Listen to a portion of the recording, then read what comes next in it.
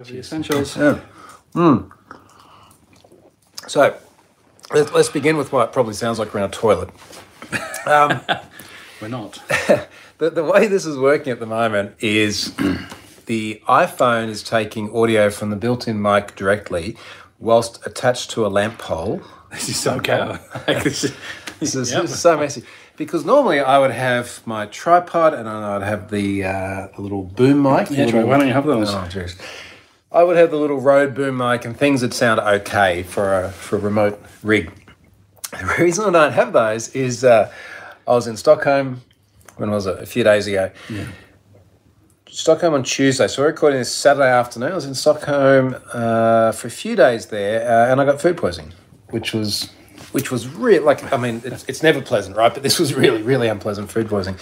So we went out for dinner one night and had, when I say we, it was just Charlotte and the kids and I. You weren't there. We'll get to where we are, right? Yeah. And it was like a creamy pasta with truffle and parmesan. And like, it was really nice. It was Rich. super That sounds rich. though, yeah. And lots of mushrooms. And the next day, we won't go into the details. Troy was not with us. No, so I had a day in bed. It was either in the bed or one other room of the house, one other room of the apartment. That's where I spent my entire day. It was not pleasant at all. Fortunately, like it's food poisoning. It's one day, it's unpleasant, and you get over it and move on. But the next day, fortunately, not the day I was sick, we were travelling back to Norway, but the day after. But we just got to the point, I was like, Charlotte, can you just like pack my bags? And we had to leave a couple of bags at the airport in Norway because we didn't have enough room in the car to come in here. And anyway, because I didn't pack my bags, it's entirely my fault. I didn't pack the tripod and I didn't pack the mic. And anyway, here we are with hair bubbles and a lamppost to hold up the phone. I'll take a photo of it afterwards. Yeah, it's super ghetto. It's so ghetto. In fairness, like the tripod, I think we have sufficiently replicated. It's not moving, its position. It's a monopod, though. The phone is tied to the tripod with two hairbands. Not even from the same person either. One of these is Elle's and one of these is Charlotte's. It's Mike. G'day, Mike. Yeah, cozy. It's nice. We'll get to where we are tomorrow. Let me do the sponsor thing first, and then we'll talk more about where we are, and then I'll do for a bunch of cyber things, a bunch you don't know about as well. And I quizzed you this morning if you knew some of this. Yeah, I wondered why you were asking me what was on the news today. Yeah, I want to know what you don't know so that I can ask you live. Sponsor this week is Kolide, again, one of my most prevalent sponsors this year. Kolide believes that maintaining endpoint security doesn't mean compromising employee privacy. Check out our manifesto, Honest Security, which is, they need more honest security, really. We have made many commentary about dishonest security in the past. So go and check Kolide out because they have... works well, does it? It usually catches up with you sooner or later. One of us writes a blog post or something like that. So their Honest Security is a guide to endpoint security and device management that doesn't erode your values. I do have values. I don't want to talk about the values thing today. Nothing to do with Kolide, but just reiterating the importance. I'll tell you about it later on. Okay. Remember, it's the laptop thing. All right. Okay. I'll tell you about the laptop thing. I think there'll be a blog post coming about that in the near future. So anyway, go and check out Kolide. Massive thanks to them for being a massive sponsor this year. All right, so moving on. Do you want to talk about where we are? Yes, so we're in Norway again. I think we've done at least one or two updates from Norway, right? So Hafjell last Over year. the years. Yeah, so we're in Hemsedal. I wasn't last year. I wasn't anywhere outside Australia last year. Oh no, of course. Oh my gosh, when was it? I say last year. That's like pre-COVID. Like you just erased the COVID part. Hafjell, that must have been January 2020. So it's almost 3 years ago. Yeah, it feels like last year. I know we did some. I don't know. We did one from NDC Security. I think we did one with Ari as well at NDC Security in. Was that 19 then? No, I think it was 20. Was that when we had all the pictures outside on the snowy dock by the boats? I can't remember. Because they made a video. It's in like the NDC video. I seem to recall. It all becomes a blur. Yeah. This was pre-COVID. It becomes a blur. Let alone go through COVID. Anyway, yes, we're in Norway. Hemsedal. Yes, and we've. Oh, I am absolutely baked. Like, it is so cold outside. We've been snowboarding. Just to be clear, because that term means a different thing in Australia. So does it? Yeah. I'm really tired. What does that mean in... Oh, like... Okay. I'm really tired. Scott is not baked. For the Australian audience, we are not getting high in Norway. I am, like, really tired, man. Like, just great fun. Physical, like, all day and cold. It was minus 19 on the little temperature sensor by the lift today. Oh, was it? It was one of them was like near the top was minus 19 centigrade. So yeah, It really takes it out of you. As pretty and picturesque and everything as it is here, and I've been sharing some photos as of you on the social things, so go and check it out. It's really, really beautiful. But I'm starting to get jack of changing cold weather gear. I think my tipping point today. Everything's cold weather gear in Australia. It's well, even in here you had jumpers. But even you came here and you went, "Well, this is cold." Even you from Manchester. English person. My tipping point today was, there's so many layers and things on. And you got to put everything on in the right order because the right things have got to go to the right things. I'm trying to teach my kid this. And we get up to one of the pommers to get on there and get tied up the mountain. And I realised I hadn't done up my snowboard boots because they use boa. Have you got boas on your boots?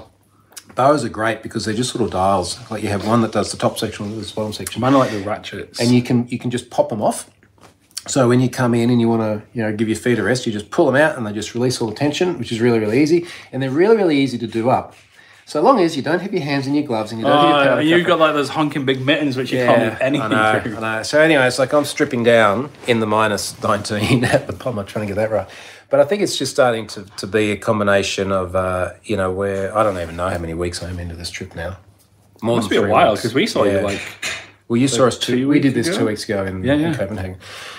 So, more than 3 weeks in, and we've been, Charlotte and the kids and I have been in Norway, and then in Denmark with you, and then in Helsinki, and then in Lapland, and then in Stockholm, and now here, and everywhere has been cold to one degree or another, and I'm just getting so jacked at putting stuff in and out.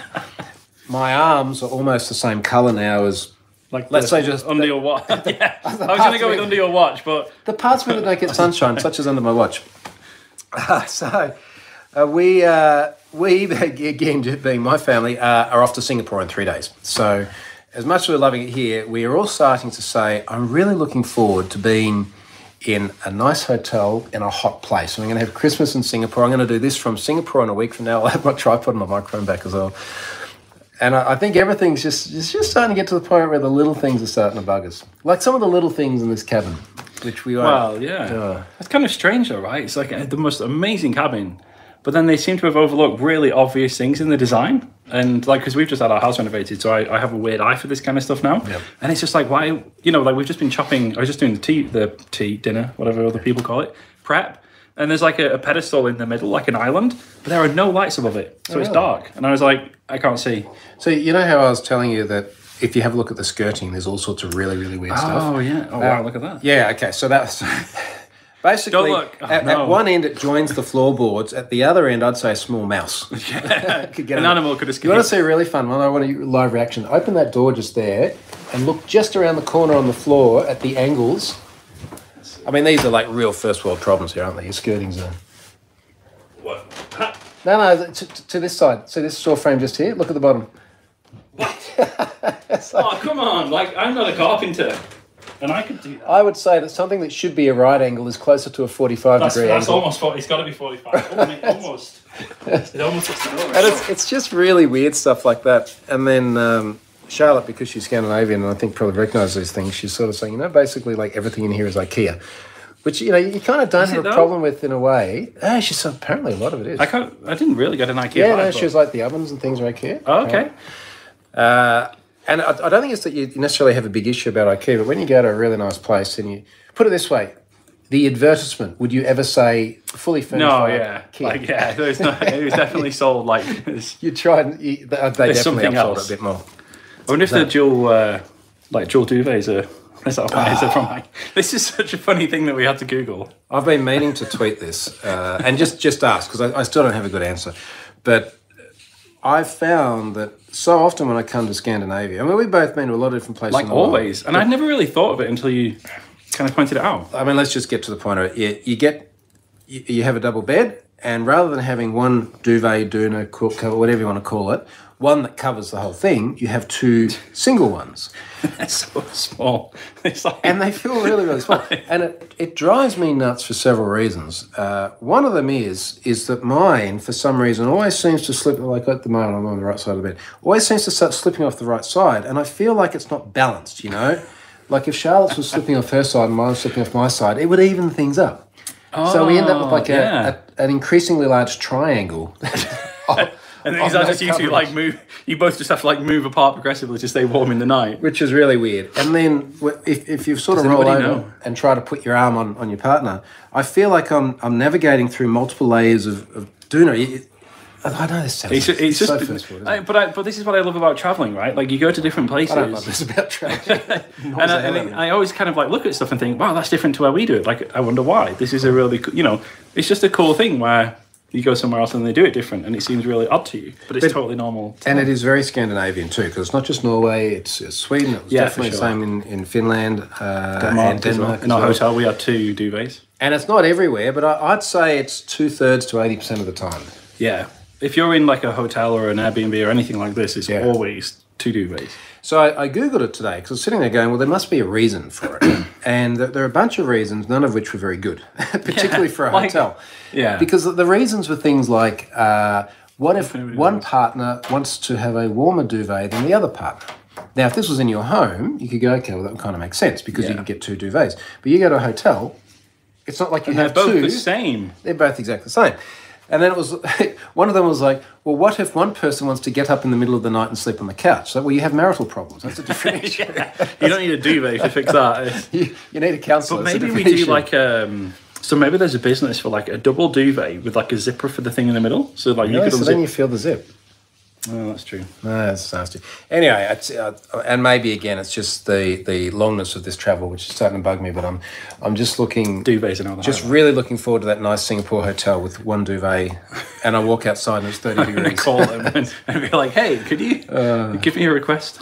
It's here in the comments. Brendan's got a song stuck in his head. It's about 2:45 in the morning. Okay, because I think Brendan's in Australia, so yeah, that would be a bad time for him. Christian says, any snowboarding accidents yet, Scott? Nope. Yes. Nope. It was fun. Damn it. Particularly as my kids are going pretty strong on the skis now, so they go pretty much everywhere. Well, they don't go some of the places you go. Because because there it are was trees. a setup. So anyway, Scott's crashed into yet another tree. Oh, well, And Elle's there at the camera, so she's pulled out her phone and she's just like videoing. She's like, Scott's didn't stuck in like another tree. crash into the tree. I like You slid into it. Yeah, so we were going down this piste and they had a snowblower on and there was just this huge mound of snow, like right in the middle of the piste. And Charlotte either saw it or didn't. She claims that she didn't. And she's like, oh, I'm just going to take a break. You go ahead. So I tried to go like over the mound and it's really steep-sided. And I lost my edge on the mound, slid down the mound off the side of the piste and then was just like full off piste into a tree. So yeah, there is a video of me in another Norwegian tree. I was like, God damn it, like this, it's like stupid tree. Now, Noel Merrigan's here. He says, good mate Noel, he says, 2 duvets so you don't have to fight. They don't sell larger sizes. Why are you fighting? Noel? What's going on at home? Tell us later. Niall's a duvet Tell us. hogger. Of course. Steve says, bonjour from COVID County, France. Well, is that a big problem there at the moment? We haven't really given that much thought. You know, in your messages today, because you had your son checked out because he had a bit of a fever. Yeah. And you messaged us, and the first word in your message was COVID. And both Charlotte and I got that and went, oh. And it was like, COVID check was fine. Yeah. So, We had him tested for like everything. next time, just say everything is fine except for. I was like, COVID test okay. Strep A is a thing now. Like, I didn't even know that was really. Apparently, that's a big deal right now. I know the term, but I don't really know much more about it. Yeah, don't know what it is. Anyway, he doesn't have any of those things, which is good. That was good. All right, let me get on to some more dedicated cyber things because I want to get your opinions on a couple of these things because they're relevant to you. Okay. So first of all, I I tweeted earlier this week and it did get some traction and it was about cookie warnings. Oh man. Now, I'm gonna just like read the tweet. This was one that was surprisingly popular, which probably shouldn't have been a surprise because every time I've messaged or written about cookie warnings, there is a large amount of engagement. Now, this might be less evident to you, given where you spend most of your time than me, where I spend most of my time, but it's very, very evident to me every time I come back to Europe how intrusive the cookie warnings are. Now, it's not just a browser thing. It is, well, okay, it is a browser thing, but it's not just a Chrome, let's say my iOS device. Sure. It is, I'm in Facebook or Twitter and I click a link and I've got a wall of text and then the accept all button is really, really clear, and then and then there's a tiny little one, but it doesn't say like reject all or anything. It's usually like options or things like this. It is absolutely. It's literally as hard as possible to do the right thing for you.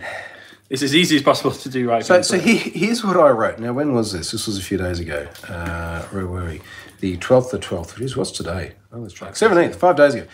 So now here's the image, right? So I can't remember which website this was, but there's a whole bunch of stuff here. We use cookies to make the website better, blah, blah, blah, blah, blah. Allow all, which is the clearly highlighted one, and then customize, interestingly with a Z, although we're here in Europe. Oh, yeah. Anyway. Oof. And it's just nasty because this is between me and usually, especially when you're clicking a link from social media, it's not that you're going to invest a bunch of time in this website. It's like, I saw someone tweet about a cat doing something interesting. Yeah. I want to go and read just about the cat and then I want to leave. So I tweeted and I said, every time I come back to Europe, I'm reminded of the absolute batshit insanity that cookie warnings are. Idiotic, poorly thought out, user experience killing, compliance garbage that, I was very honest, compliance garbage that can't possibly do anything to improve privacy in any meaningful way whatsoever. Yeah, I agree with now, that had, at the moment, 1,212 likes. And then I went on and I linked. I did actually write about this some years ago. I said, these cookie warning shenanigans have got to stop. That post was really, really popular. And I went on and said, look, there's things like miunique.org, which is a really good example of fingerprinting based on other browser characteristics, which show you don't need cookies to track people. And what else did I put in? Just multiple examples. Oh, F1's terrible. Have you seen the F1 one? Oh, yeah. Okay, so I embedded this video. You can go through and customize. There are so many cookie warnings we needed a video. These are the required cookies that are active. Now, I'm scrolling through a very, very, very long list where you can go through and configure these things. Nice. But like F1 is just the marketing machine of all marketing machines, isn't it? So it's like cookie overload. I wanted to read about Latifi crashing or something like that, Again. right? So and again, this is a very sort of point in time thing where all I want to do is I just want to read one little thing and then get on with my life. Now, the responses were interesting. So, is there like opposition to your view, really? Oh, well, no, not quite. This is what I'm going to get to in a moment. And I'm not going to throw anyone under the bus by name, but I'll give you some examples later on when we're off camera. But there are a few different responses, some of which were well-intentioned but impractical, and others which I think were really kind of missing the point. But one of the responses was consistently, this is why you should use uBlock or AdGuard or something like this. Now, before I give my opinion, what do you feel about that? So I had a very vigorous customer complaint at Report Your Eye recently because somebody was trying to like test CSP and reporting, and they had uBlock installed, and they totally screw up all CSP reporting things.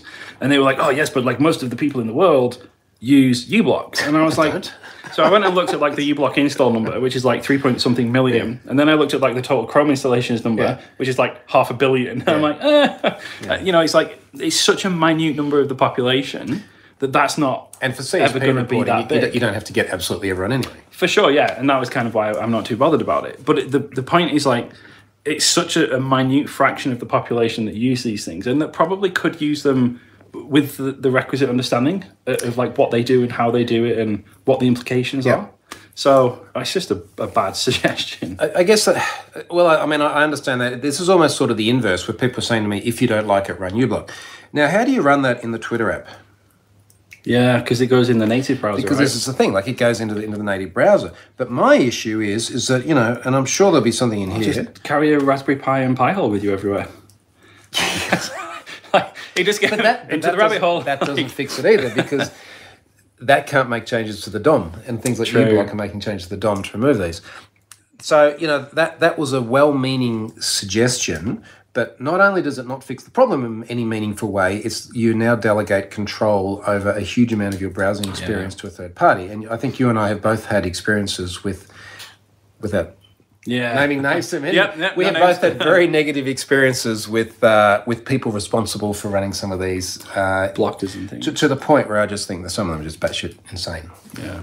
Anyway, the pendulum swings too far the other way. Yeah, and I think we're normally of the view that when there are debates either way, like ads and target and tracking everything to the fullest extent or block everything and burn everything with fire, usually both extreme ends are wrong, and the truth, and we'll come back to that theme because we're going to talk about Elon Musk.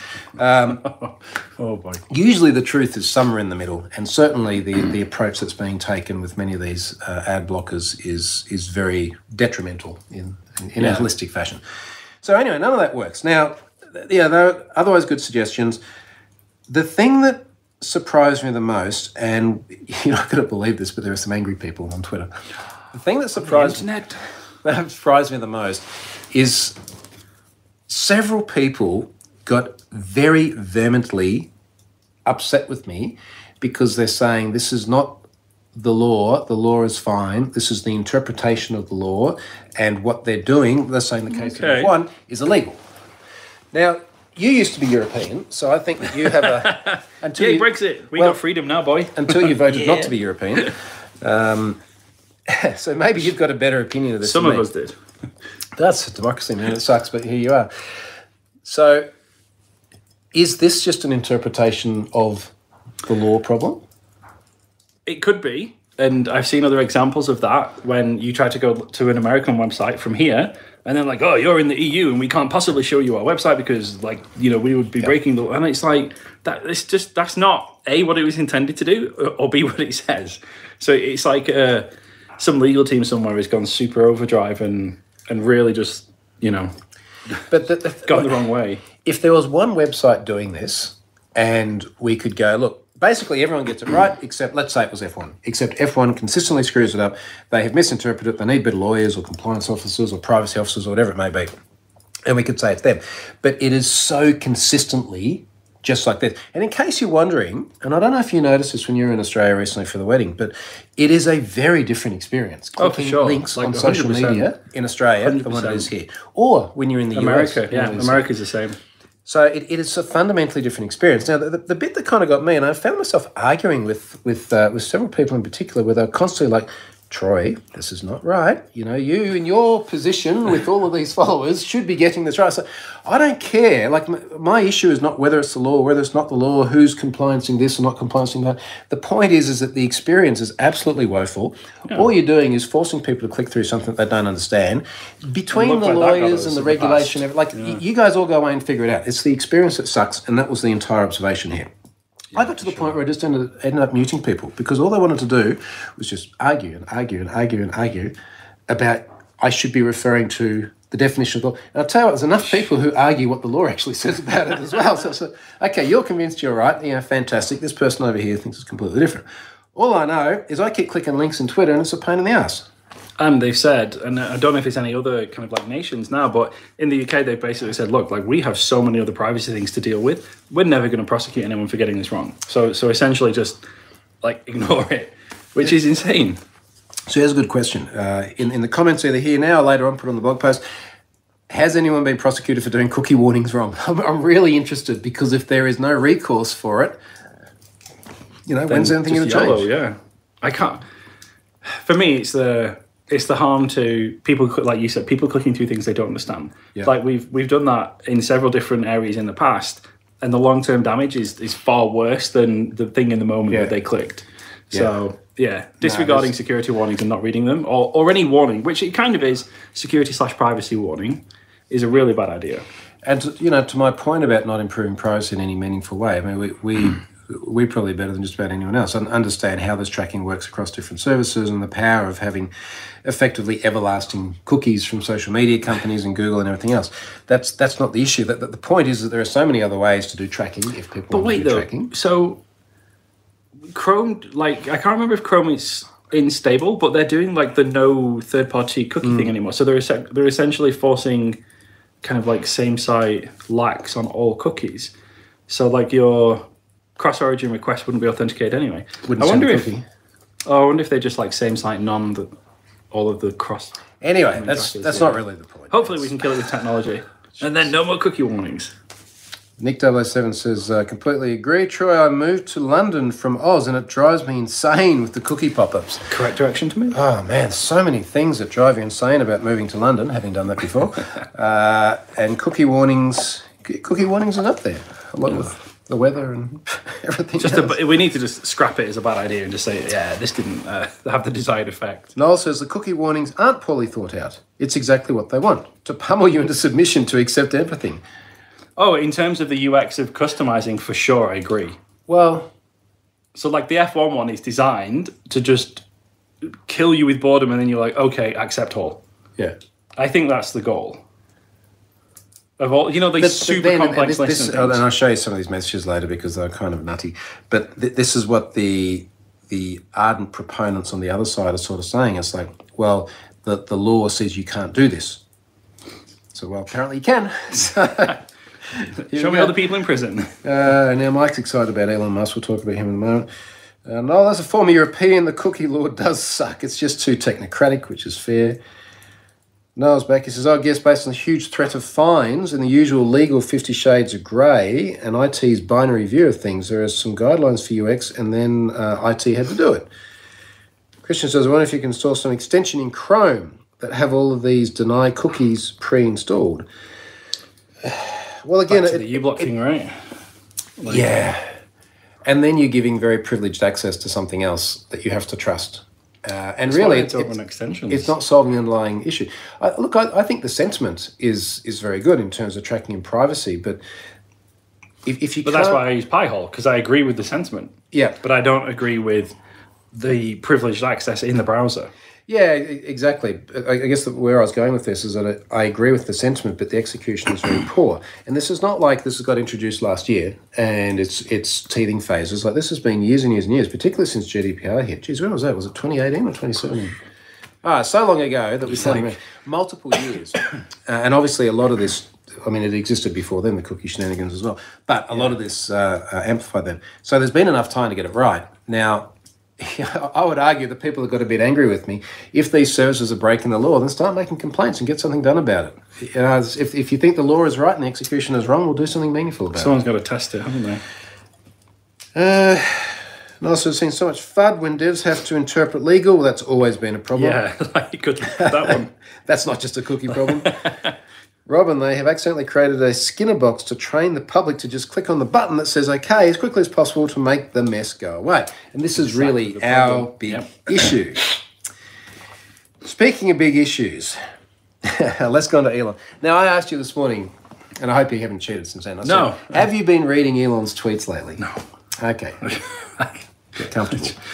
I try not to.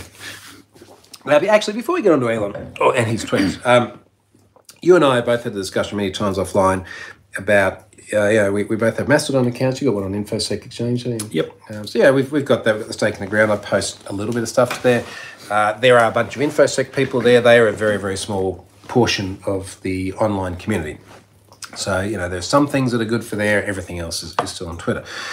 I don't think either of us have got any intention to abandon Twitter or not use Twitter as much as we are. No, I mean, I think it just, if anything, it just kind of expands to include Mastodon is my current thought process. Yeah, it's just another platform to use. Now, I have people getting very angry with me for saying this, but in my experience, Twitter really hasn't changed for me. It's like everything still works, my tweets still loads. I do think there's actually been a bit less spam that I have seen, and I tested this the other day because I just tweeted like Coinbase, man, crypto. that's like a disaster waiting to happen. Well, I did get some spam, but it was like 2 or 3 tweets, and I would normally get dozens and dozens. Now, I did this after Elon tweeted, and he's basically like, come at me bots kind of thing, because he thinks he's, when we say he thinks Twitter has made a positive step forward.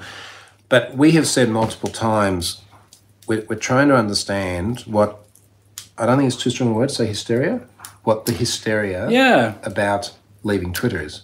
But also maybe, like, I've not seen any kind of functional issues. I've seen lots of people that I know and follow that are like, some period of time retweets were broken for a bit or DMs weren't working and things. And maybe I just don't use it that frequently and these issues kind of come and go. But I've not really seen anything not work as I would normally use it. And also, I don't see anything different. Like, I'm pretty sure my newsfeed's the same. I've not noticed anything fundamental. So the commentary that I've heard is some people, particularly people who are in communities that feel especially targeted online, they say, look, the abuse that they have seen is now greater. Now, You and I can't speak to that because I don't think we occupy any of those communities, and that may well be their experience. And that's terrible if that's the case. We can only sort of say your mileage may vary. This is my experience. Sure, yeah. The only thing I've actually seen broken, and to be clear, like we've seen things break on Twitter for years and years and years. Yep, the fail whale. Everyone knows the fail whale. Yeah, well, geez, early days, far well. The other thing that I've seen broken is I tried to update my pinned tweet the other day, and it was like broken, worked. You didn't put a Mastodon link in there, did you? Well, I do have a Mastodon link in my bio now. Anyway, so one of the things that's been on the cards for Elon, or certainly been raised multiple times, is you know how that guy set up the account to track his jet? Elon Jet, yes. This was in the news, like in the newsfeed on my iPhone. I'm going to hide this from you so you don't actually see the outcome of this. But it was sort of contentious in that he said early on that freedom of speech, etc., was so important that he would even not block the person tracking his jet, or he would not, kick the person off, etc. So anyway, he kicked the person off. So this was just the other day. Got rid of the person, and obviously Twitter reacted to that, and a lot of people. And this sort of sparked another whole debate around, is tweeting someone's live location doxing? So is it doxing him that his jet is being tweeted? Well, that sounds a bit strange, but yeah, but you don't know he's in the jet, right? No, you don't. But fair assumption. It's just his jet, I assume. He's the second richest man in the world now. Second richest man in the world. Has his own jet. I don't think he leases it out to earn some extra cash. But could be going for repairs. Just more broadly, because I saw a headline. I think it was like a BBC headline or something. It reads like, if you took a picture of me on the slope earlier and tweeted it, that would be doxing me because it's my live location at that point. Like, do you need to ask my permission first? And I showed you a tweet from someone today. We won't mention their name, but someone, and I won't even mention which one they quote tweeted, but they basically shared something that Elon had shared and made a very disparaging comment about saying that this is doxing people because he took a photo of them. Yes. And I just question whether that actually makes sense, because you're right. It's like if I take a photo of you, it's not just that though. I mean, maybe it's different because we're mates, but you would imagine in most cases it's like you. But what about all the people behind us in the selfie? Yeah, but unless you're actually naming them or you can recognise them. Anyway, it's super, super grey. Now, is it doxing him tweeting his jet? He'd sort of made the point that it's a risk to his personal security. And I'm sure that people who are extraordinarily wealthy and have security details and everything, part of it is trying to keep their movements private and not publicly accessible. Yeah. There is an irony in that when you're then sort of sharing information about other people and their movements. And I get it. Like I've had accounts banned on Twitter for reporting them for doxing me based on like UK government records. It was a few months ago when we had that Twitter person issue, and and I get it, and I think it's valid. But that was literally like, here's the name and address. Yeah. And like that was really obvious. But I think, you sharing a photo with me or something like Elon's jet literally has the little radio tracker in. Yeah. And it's already public information. So it's hard to draw a line, but I feel like we're not getting a current line right. I can see why people jumped on his bandwagon, or rather, what's the right word? Jumped on the bandwagon, the anti-Elon bandwagon for banning the guy. So anyway, then we've got this one, which is, again, what's I agree blocking that was stupid. Also. This was about a day and a half ago. He puts out a poll. Unsuspended accounts who docked my exact location in real time. I'll rephrase that. I said it badly. Unsuspend accounts, so should he unsuspend accounts who docks my exact location in real time? Now, 59% of people said that he should unsuspend them now.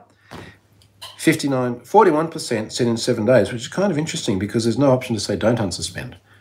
But anyway, to his credit, he then turned around and went, the people have spoken. Accounts who doxed my location will have their suspension lifted now.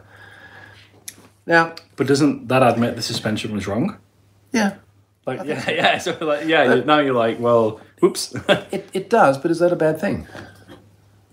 Like, is it a bad thing to say he tried something, he got it wrong? And there are other examples where he's put out polls and people... Well, I forget which one it was, but I think there's a way to come out and say, hey, I did this thing and it was wrong and I'm sorry. And I don't think he's quite achieved that level of, kind of admitting wrongdoing. I think a lot of people feel that there's like a lack of sincerity. For sure. In the way he's communicating. Look, I find it, and again, to go back to the point about extreme ends of the argument, there is certainly an extreme end of the argument, which is that everyone should be able to say anything, and the platforms are free and free speech, and like, free speech doesn't apply to Twitter and Facebook, though, does it? Like, isn't it ultimately fundamentally like a protection against the government censoring you and silencing you and stuff? Is it even really meant to apply to like Twitter? It always tends, I find, it tends to be presented in a very American context. You know, but that's tech, isn't it? I think that's the, it's a lot of tech. You know, for me as an Australian and you as an ex-European, as we sit here and watch it, can't let it go. It's not my fault. As we sit here and watch this, it feels like every time there's a debate about a platform, which yes is US in origin, headquarters, etc., but is a global tool, it seems to come back to like Republicans versus Democrats. Yeah. And it always seems to be very much, it's like, are you left wing or right wing, or red or blue, or do you like guns and God or abortion and freedom of sexuality? It's like, and it seems to be so consistently polarizing, where you have to pick one or the other, and you are defined by one or the other, and you end up at these extreme ends. And look, when Trump got booted, I got to be honest, like, there was a bit of me which was quite happy about that, because I think the guy's batshit crazy. But this is, you're not going to America again. Not in government. But I guess in a little bit the same way as Elon Musk has obviously been able to achieve some amazing things, like Trump, like rightly or wrongly, he has been able to as well. Like, he did manage to get himself elected democratically, as far as we know. And there's a massive portion of the US, even though he didn't win the last election, despite assertions contrary, there's a massive portion of the country that aligns to his view of politics. And kicking a world leader off, particularly when you look at some of the other stuff, like that Iranian what's his name? Supreme leader, whoever, I don't know. The one who was like death to all the Jews and all this sort of stuff, and the tweet stuck there, and everyone's like, how the hell can anyone come out and say this, let alone like a world leader, like boot the guy, and they're like, no, this is a world leader, what he's got to say is important. He's like, seriously? No, not if that's what he's got to say, it's not. But Trump got booted. So there's a bit of me which was happy to see him get booted, because it's like, crazy stuff, whether or not it was inciting violence or not, at least very, very close to it. And some people certainly interpret it that way. But then you look at it and go, well, that's probably not a positive place to be, where you take one really significant portion of the population and you silence their voice, even though many of us don't like the voice. And this, I think, is sort of the debate which is defining this Musk control now. I think the other, like, to tack onto that, I think the other big issue is that people, or at least kind of like from what I've observed, people seem to think that freedom of speech also means freedom from consequence. And I think that's what gets most people is, it's like those two things go together, right? Like, you have the right to say whatever you want, but like you can't detach the consequences from it. But even if we think about the Gab situation, so when it was, where were we? Was it early last year or the year before? Sometime during COVID. And Trump and many others, it must have been early 2020 because it was just after the election. Trump and many others got booted off the platform. No, it would have been early last year because the election was late 2020, wasn't it? Yes. Yeah. Got booted off the platform, a bunch of them went to Gab. And Gab was like, free speech. She's like, everyone gets to say whatever they want. It's like, except for these things. There is always something you can say that will get you booted. And if you want to think of what those are, you use your imagination. There's a point at which it's just, it is, what's the right word? I was going to say outright illegal. Certainly some of the things that people might share would be. Yeah. Outright immoral, then that's a very super subjective definition, isn't it? Anyway, the point is all of these platforms do have standards where at some point in time they'll boot you off for some reason. You cannot just say whatever you want. Now, according to Elon, he reckons Twitter's going great, which you expect someone who owns a company to say. He's not going to say anything else, is he? No, but it is interesting when you read some of these tweets where it says, meanwhile, Twitter usage by real humans once again reaches all-time highs, which is curious because you would imagine that there is an empirical measure for that, unless the real humans caveat is the carve-out. But I also think like that's probably part of the intention of the controversy, right? Because controversy always drives engagement. And I think there's a very... Well, I'm here reading his tweets, so... I think there's a very intentional play there to create controversy to drive engagement. There's definitely something to be said for that. Now looking at the comments just here, Mike says, put your humanity hats on and take off the engineering hats. Not sure if that was a Twitter thing or a cookie thing. This is definitely a Musk thing. Christian says he is so rich that he could have a couple more private jets flying around, then no one would know where he is. But then you get shit for the environment, right? It'd be like you're flying like phantom jets around and destroying the environment just so people can't track where you go, which is interesting.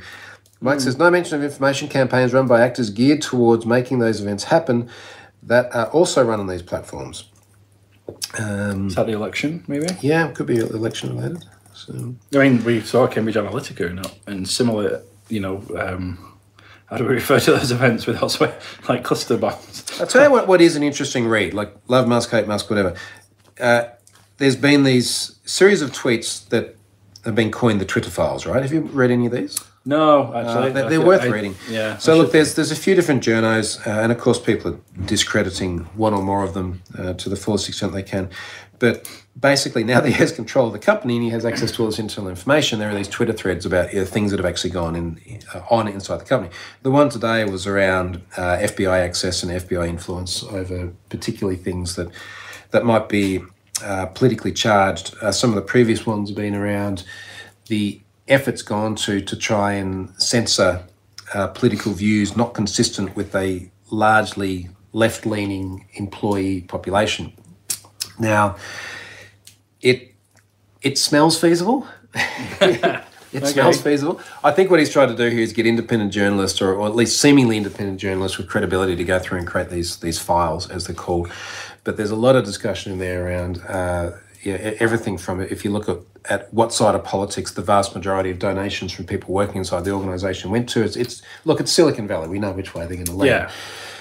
But it looks like there were extreme lengths gone to try and effectively silence one side of politics. And I think that's a very feasible explanation for what has gone on. And it's not a good look, particularly in a modern Western democracy. It's just wild though, isn't it? Like the power that these platforms have and, the ability to impact things like that. And is there even a solution? Well, like a he reckons there is. Good one. It's extraordinarily hard, isn't it? I don't think the right solution is one where you have such a singularity in the alignment of the political allegiances of one organisation that then has such a megaphone to the world. Yeah. Anyway, on to less controversial things, data breaches. Last thing this week, and then we're going to go off and find some more beer. I need to make tea. So, two data breaches gone and have been found last week, which I think are a little bit interesting, and I'm going to pin you with these as well. So one of them was CoinTracker. Now, CoinTracker is crypto related, so I think CoinTracker was... What do they do? The name pretty much says it. What do they do, CoinTracker? Just like price indexes? Databreach.net. Something akin to that. There's a story here on databreaches.net where they have shared the disclosure notice. On December 1st, 2020, we discovered a leaked list of emails and referral links of CoinTracker users online. What happened? The breach was part of a larger data breach or a larger data compromise that affected one of our service providers. Now, this is why I think this one and the next one I'm going to talk about are kind of interesting. So, constantly, and you can see the term here, one of our service providers. So, they're saying... We have a service provider. Actually, explain what you meant by that, because this is going to be pivotal. Well, so slopey, like maybe, it's an English term. So it just means, something lands on your shoulders and it's like, and it just falls onto the next person below you, right? It's just like you shirk responsibility and just pass it down the chain. Let's imagine that they are using a third-party service provider. The third-party service provider had a compromise.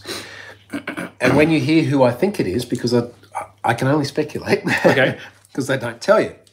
And this is one of the things I find interesting. So you've got this situation here. If I look at the Have I Been Pwned tweet here, 1.5 million customers, 71% of them already in Have I Been Pwned. It exposed email addresses and partially redacted phone numbers. So imagine a phone number in typical US format, because I had the dashes in there. Yeah. And there's like one segment with 3 digits, you've got X's. Yes. So you could... with the reasonable degree of confidence. It's not the first one, it's like the area code, is it? No. It's somewhere in the middle. So you could, with a reasonably high degree of confidence, match it to an existing number and say this is the same person, but you wouldn't have that exactly.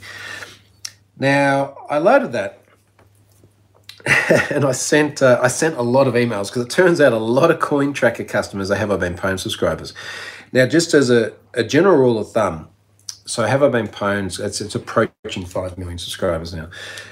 I find up to about 1% of subscribers are in a data breach. I'll rephrase that. Up to 1% of people in a data breach have I been paying subscribers. Okay. So with 1.5 million customers, if that were true, you'd have about 15,000 people.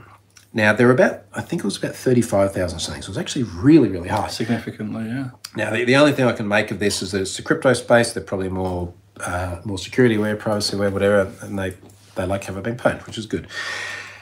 So I sent a lot of emails, and then I got an email from their PR department. From CoinTrackers? Yeah, I haven't told you this. It wasn't their PR department, like it was their PR company or something. And they're actually cool about it, but I'll tell you what they said, because I don't think it's a secret. So, two things. They said, number one, CoinTracker didn't have a data breach. They said it was a service provider. Now I'm paraphrasing here. I won't. I will acknowledge that this is not the exact wording they used. It was a compromise with a third-party provider. And in my response, I sort of said, well, I did literally say in the description, the company attributed the breach to a compromise of one of their service providers. So it's clear. But the other thing they said, which was kind of interesting, is they said CoinTracker does not store phone numbers, or did not have the phone numbers or the partially redacted phone numbers. Again, I can't remember the exact term, but they took umbrage with that term. So I emailed them back, because I always reply to these things. I said, okay, that's fine. Can you tell us who the service provider was, and I'll update the description. Just give more information. Also, where do you think the numbers came from? Yeah, I was going to say, like, we never had them. It's like, well, someone did. And this is circulating on a very popular hacking forum. It's like in mass circulation, so it's all over the place. Where do you think the numbers came from? I'm still waiting a reply. This was a couple of days ago now. So I have a speculation about this, which I'm going to come back to. I'm going to tell you about the other one first, because I think these two things are related. So the other one was Gemini, which is a crypto exchange. Okay. So I'm just going to read the breach description, Have I Been Pwned. This week, Gemini Crypto Exchange attributed customer data circulating in hacking circles, why did I say circles twice, to, quote, an incident at a third-party vendor. 5.3 million unique email addresses and partial phone numbers were exposed. 63% already have been pwned. I sent, I think, about 68,000 emails. So pro rata, much less, but still double. Yeah. Now, they also attributed this to a third-party provider. And it was the same stuff. It was email addresses and the same partial things. Okay. Now, they also, to me, it was very explicit that they didn't name the third-party service provider. Now, a bit of Googling around, because I had a gut feel about this already, but remember SendGrid had an issue a few months ago. Yes. Because if I Google now, like SendGrid data breach, now to be clear too, like I use SendGrid for Have I Been Pwned? Yeah, so do I. For report your I was going to say. And actually, CoinTracker here does update on the SendGrid data breach, which, this was 3 days ago. Is this when I loaded the data into Have I Been Pwned? Ooh. Update on the SendGrid data breach, which impacted, okay, well, I was right. Yeah, interesting. I have a feeling December 14, does that align to December 12th? So 2 days later. So 2 days after this went into Have I Been Pwned, and I sent, with domain notifications as well, over 40,000 emails. CoinTracker has put out an update, and they have said SendGrid, which would actually be around about the time I sent them an email and questioned them. And I did actually say to them, I said, was this related to SendGrid/Twilio, who now owns SendGrid? So what appears to have happened there is SendGrid was targeted because SendGrid obviously has a bunch of email addresses. Yeah. Now, this did get me thinking, and maybe it's something to think about Report URI. How long do they retain the email addresses for when you send an email? I wouldn't know off the top of my head. That'd be a No, I don't either, and I've got to look at data and privacy policy question, wouldn't it? But it does raise an interesting question, because I was like, there but for the grace of God goes Have I Been Pwned? Because they're all in there. they're all in there. So I think actually... but they definitely must store them, because every now and again, if we're having like 2FA and you go and look at the activity log, log. you can just punch the email in and see all the emails. I wonder how far back that goes. That's a good question. So We have a privacy person. I'll ask him. I believe it's the same issue for both. And now they've said it explicitly. Seriously, like 2 days ago, just before, I can't remember, we were here in the cabin, must be about 2 days ago, when I was emailing CoinTracker, I was literally like, can you tell me who it is? Because if you can tell me who it is, then I can update the description and we can explain what the issue was. So they've updated it, they just haven't emailed me back. So I'll wait for that email, I'm sure. And it's fine to say like it wasn't them, it was a third-party vendor, but there's a right way of going around it where it doesn't sound like you're trying to shirk responsibility. No, and it got me thinking. I was literally thinking about this when I was in the shower just before doing this. I was like, You need to shower differently. oh, mate, I have a lot of I was just inspiration there when I'm in thinking the about shower. data breaches, washing my hair. Nice. I don't know. You know what it is? I'm not in there with my phone. So the water's running over you. You're relaxed. Do you have it like on the other side of the glass? Nah, I'm just thinking. It's my happy place. So anyway, I think that they should have named SendGrid earlier on. They have obviously now. If they reply, then I'll update it. I'm just waiting to get my Gemini email from their PR Do you think there's people. like a legal repercussion concern? That's what I wondered. But surely, I mean, I know people at SendGrid and Twilio, and I think you probably do too. Everyone seems really nice, but then again, it's not the lawyers I know. So. Yeah, but I was just going to say, but they're not the people that we know, are they? Like, that's just the hardworking, good tech people. I know. Okay, hey, look, we've been going for a long time, so we should wrap that up. Let's do it. I know the audio's been crap. If you missed the start, go back to the start and you'll know why. But we're basically just talking to the iPhone strapped to a light pole with 2 hair ties from different people. I just noticed a focus going in there too. I don't know. Yeah. You got to go fix the fire. We got to go have some dinner. So Let's do it. Thanks very much. I'll see you from Singapore, where I'll be warm and happy next week. See ya. Cheers.